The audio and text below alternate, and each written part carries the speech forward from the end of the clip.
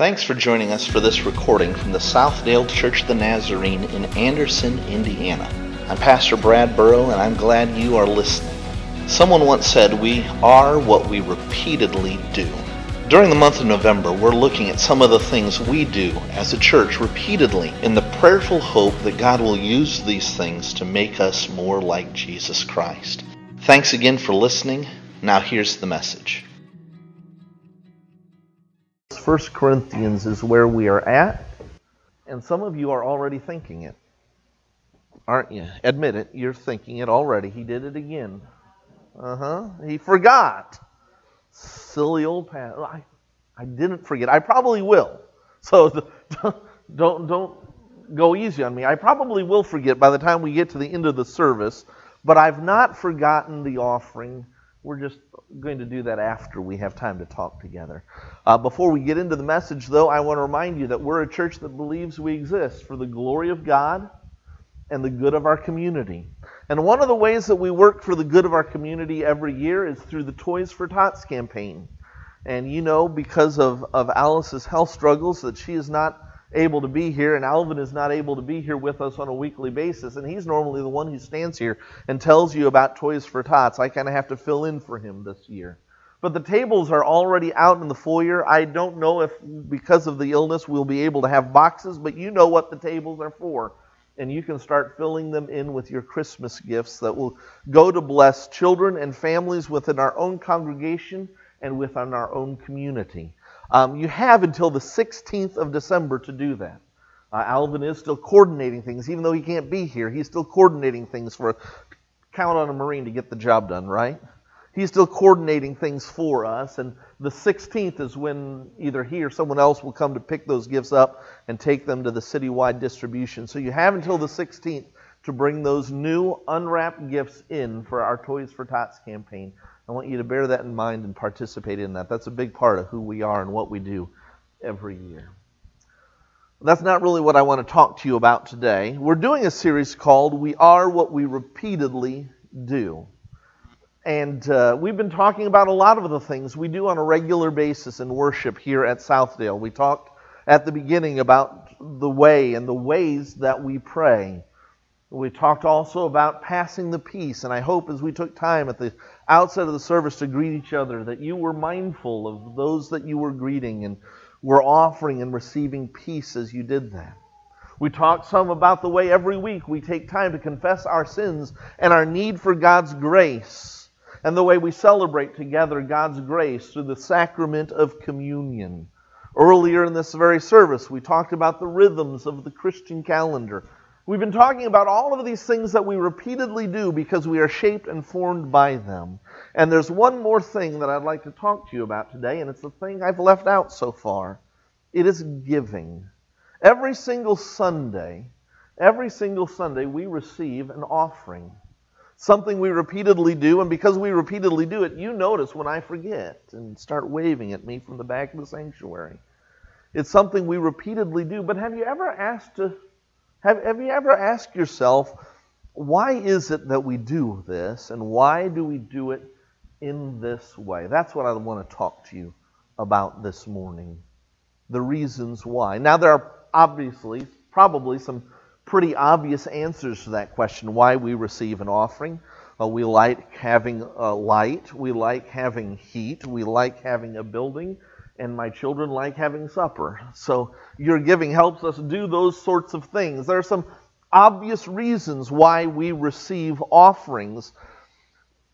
But I have to ask, is there a deeper reason why we do it, and in particular, why we do it the way that we do? Because the fact is, we could take care of all of those things, light and heat and supper. We could take care of all of those things in less intrusive and maybe even more effective ways. Yet every single Sunday we stop and we pray and we pass some plates through the congregation. Why do we do offering like that? In part, the answer to that question is because that's the way we've always done it. And that's not a flippant response. That's not a lazy response. Rather, it acknowledges that this act of receiving an offering every single week was a part of the New Testament pattern for worship. When I say that's the way we've always done it, I'm talking about the churches to whom Paul writes in the New Testament practice worship in, maybe they didn't use plates, but they practice worship in these ways. If you have your Bibles open to 1 Corinthians chapter 16 is where we are today. 1 Corinthians is one of the earliest writings, mentioned that last week, one of the earliest writings in the New Testament. Most likely 1st and 2nd, or 1st Thessalonians, maybe 2nd Thessalonians. Probably the book of Galatians was written before 1 Corinthians, but with the exception of those, probably 1 Corinthians is the oldest letter in the New Testament, outside of those I just mentioned. One of the earliest writings in the New Testament, Paul, writing to the church in Corinth, describes a regular pattern of giving as a part of the New Testament church's worship. 1 Corinthians chapter 16, the very opening verses make reference to that. Starting at verse 1, Paul writes, "Now about the collection for the Lord's people, do what I told the Galatian churches to do. On the first day of every week, each one of you should set aside a sum of money in keeping with your income, saving it up so that when I come, no collections will have to be made." Now, as Paul is writing these words, he's making reference to a special offering. This is a collection they were receiving on behalf of the needs of the Christians back in Jerusalem, where there was a famine and there was persecution. The church in Corinth was taking up a special offering to help supply their needs back in Jerusalem, their brothers and sisters in Christ. He's not necessarily talking about the regular offerings that went to support the life of the local congregation in Corinth, but I would argue in these instructions about how to give on behalf of the Jerusalem church, Paul gives some principles that are sound in regard to our giving.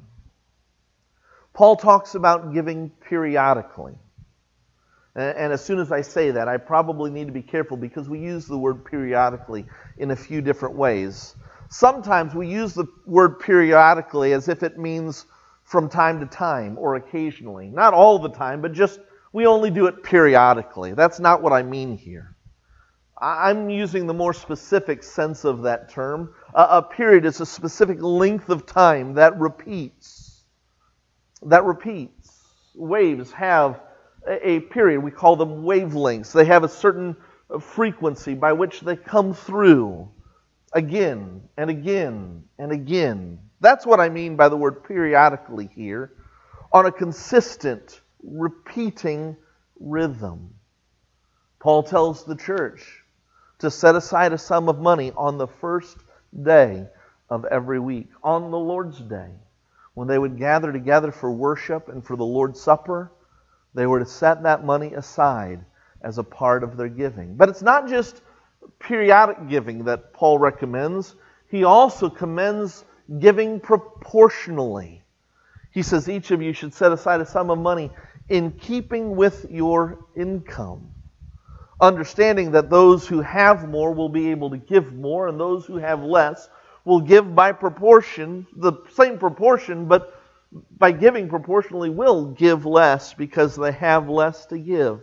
And there's no judgment in that. Paul just says, in keeping with your income, regularly set this money aside, collect it together on the first day of the week, and save it up so that when I come, we won't have to make a special collection. Periodic, proportional giving is something that generations of Christians have discovered the power of. We can all give generously occasionally, but we can give far more if we give periodically and proportionally. Those every week, on the first day of the week gifts add up to far more than we could ever give at just one single time. There's power in this principle of periodic, proportional giving. Of course, as soon as I say that, one of the questions that comes to mind is, what should the proportion be? Well, to get to that answer, you have to go to the next letter that Paul writes to that same congregation in Corinth. It's a book in our Bible we call 2 Corinthians, even though it's probably not the second. It's most likely the fourth letter that he writes to them, but we don't have all of those other letters. We call it 2 Corinthians. 2 Corinthians 9, Paul returns to the subject of giving and this collection they're taking for the church in Jerusalem. 2 Corinthians chapter 9, starting at verse 6, Paul writes, "Remember this. Whoever sows sparingly will also reap sparingly. And whoever sows generously will also reap generously. Each of you should give what you have decided in your heart to give, not reluctantly or under compulsion, for God loves a cheerful giver. And God is able to bless you abundantly, so that in all things, at all times, having all that you need, you will abound in every good work. As it is written, they have freely scattered their gifts to the poor, and their righteousness endures forever.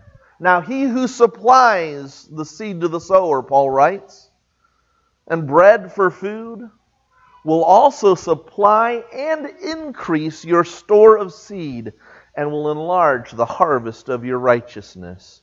And you will be enriched in every way, so that you can be generous on every occasion. And through us, your generosity will result in thanksgiving to God." In that passage on giving, Paul talks, before Paul ever even mentions proportion, Paul talks about perspective. What is the perspective of your giving? And Paul sets up two contrasts around this question of perspective. The first of them comes early in that passage. In the very first verse that we read, verse 6, Paul sets up the contrast between giving sparingly and giving generously. And that might sound to you, might sound to the modern mind as if he's talking about amount. But what Paul is talking about here is perspective in giving. Sparingly means what it sounds like. It means with regard to what you can spare. With an eye toward what you have left. To give sparingly is to give from a perspective that asks, what do I have left over? And how much can I give and still have enough left over when I'm done? You can give that way. That is one perspective on giving. But Paul commends a different perspective. He says, you can give sparingly and you will reap sparingly, but you can also give generously. And generously, even though in English that's one word, in the language Paul is writing here, that's actually a phrase. Epieulogia. Toward blessing. You can give with an eye towards what you have to spare, Paul says, or you can give with an eye toward your blessings. It's a different kind of perspective. Giving generously is giving in a way that recognizes how much we have been blessed, how much God has given to us, and out of that abundance of God's blessing, being a blessing to somebody else. Two different perspectives. One has an eye on how much we can spare. The other has an eye on how much we have already been blessed. The second contrast Paul sets up is the contrast between giving under compulsion and giving cheerfully.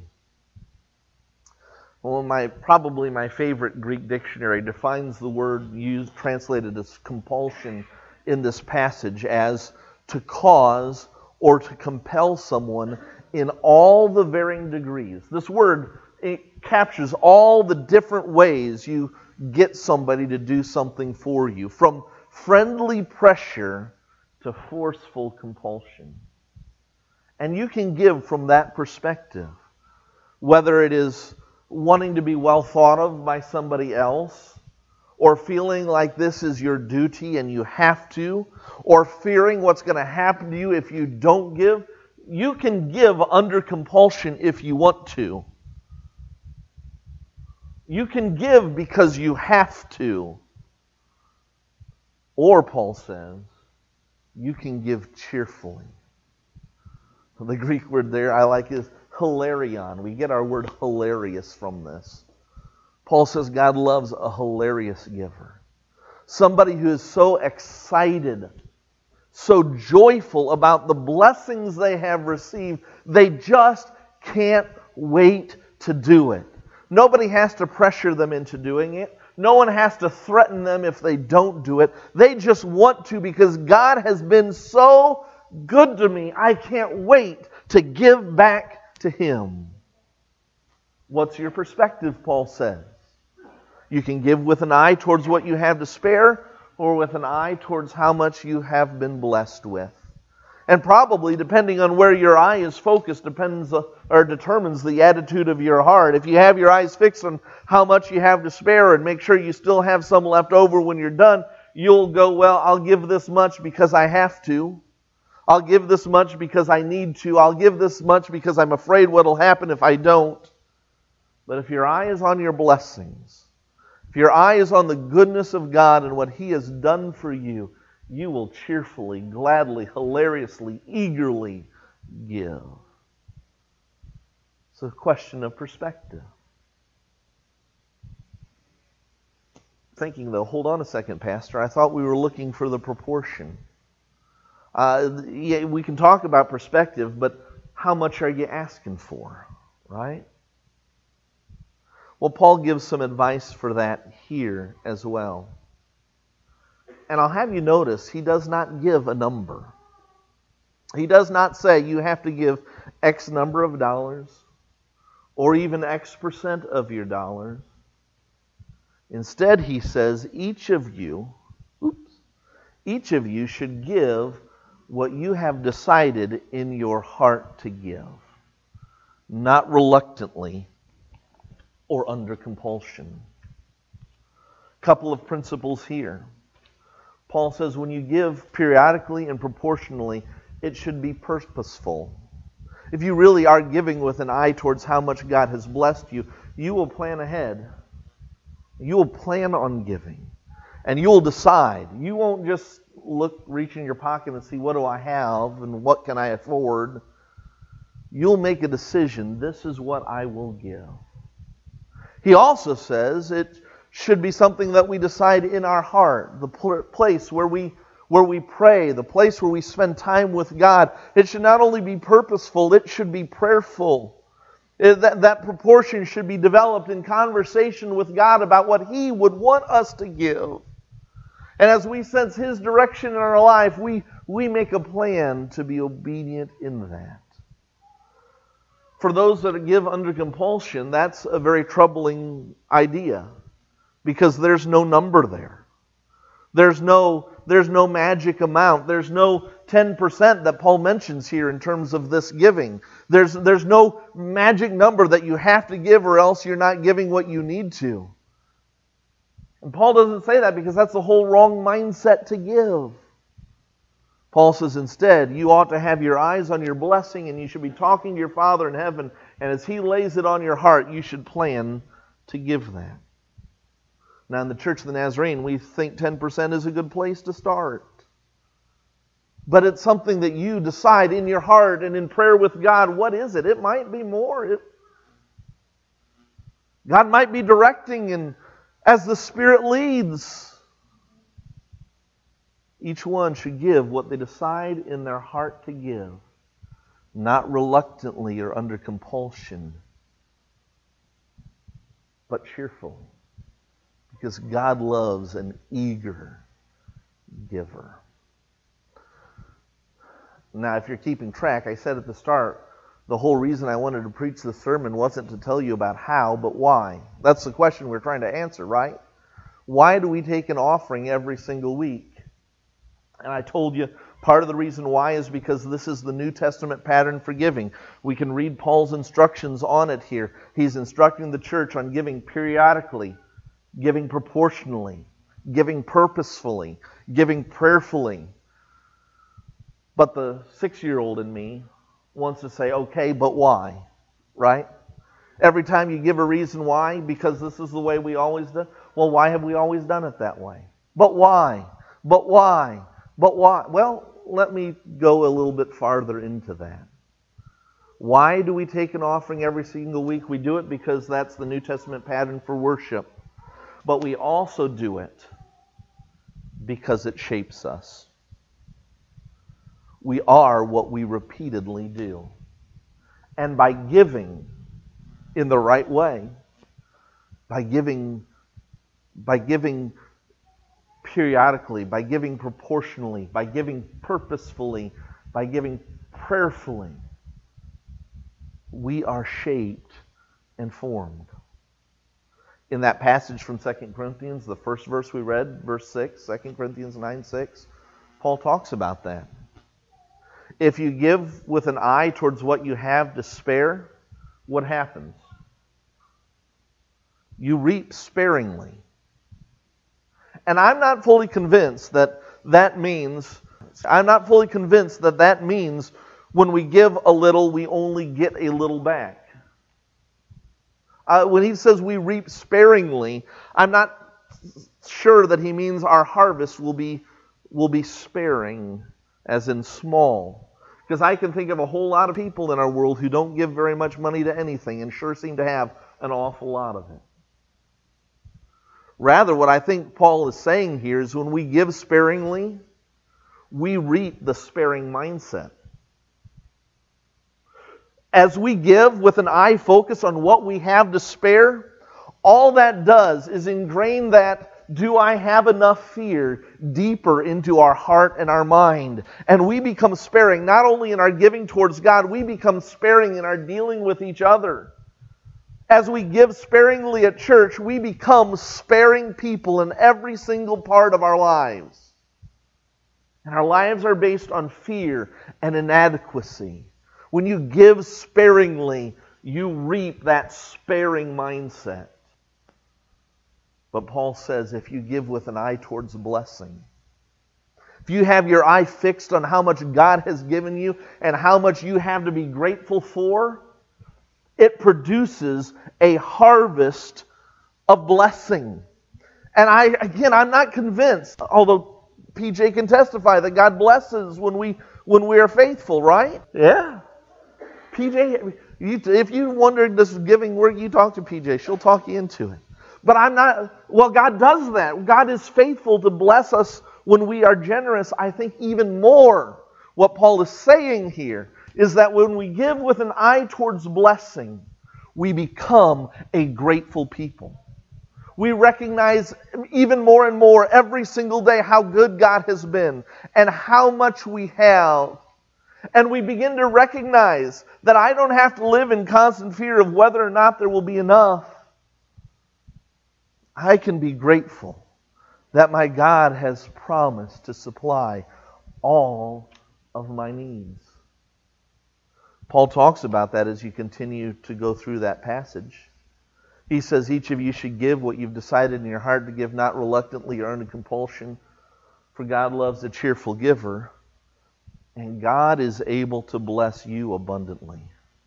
See, when out of blessing we give our blessings to God, God begins to bless us abundantly so that at all times, in all things, having all that you need. That's a generous mindset, isn't it? In all things, at all times, having all that you need, you will abound in every good work. When you give with an eye towards blessing, you begin to recognize that you do have enough. And God has blessed you, and He is continuing to do that. He who supplies seed for the sower, Paul writes in verse 10, and bread for food will also supply and increase your store of seed and will enlarge the harvest of your righteousness. And you will be enriched in every way so that you can take fancy vacations and buy nice big boats, right? No. You will be enriched in every way so that you can be generous on every occasion. As you give with an eye towards blessing, God makes you more cognizant of the blessings that He has given you. And as you begin to recognize those blessings, and as He pours out more and more blessings on your life, you can be even more generous on every occasion. And through your generosity, people give thanks to God. Why do we give? Why do we take an offering every single week? Because we are shaped by it. We are shaped into people who are blessed and can be a blessing to others. So let's not forget offering this morning, shall we? This has been a live recording from our Sunday morning service. Thanks again for listening. If you'd like to join us, we gather for worship every Sunday morning at 10:30 a.m. at 530 West 53rd Street in Anderson, Indiana. You can find out more about us online at southdaleNAZ.com. Again, that's southdaleNAZ.com.